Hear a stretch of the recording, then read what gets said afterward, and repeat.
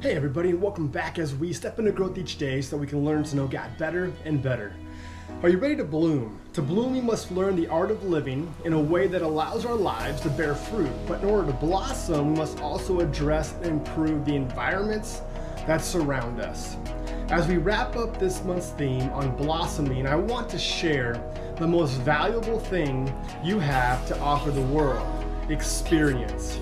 Your experiences can help others, younger and older, in their own journeys. Randy Pausch says it this way, and I quote, "Experience is what you get when you didn't get what you wanted, and experience is often the most valuable thing you have to offer," end quote.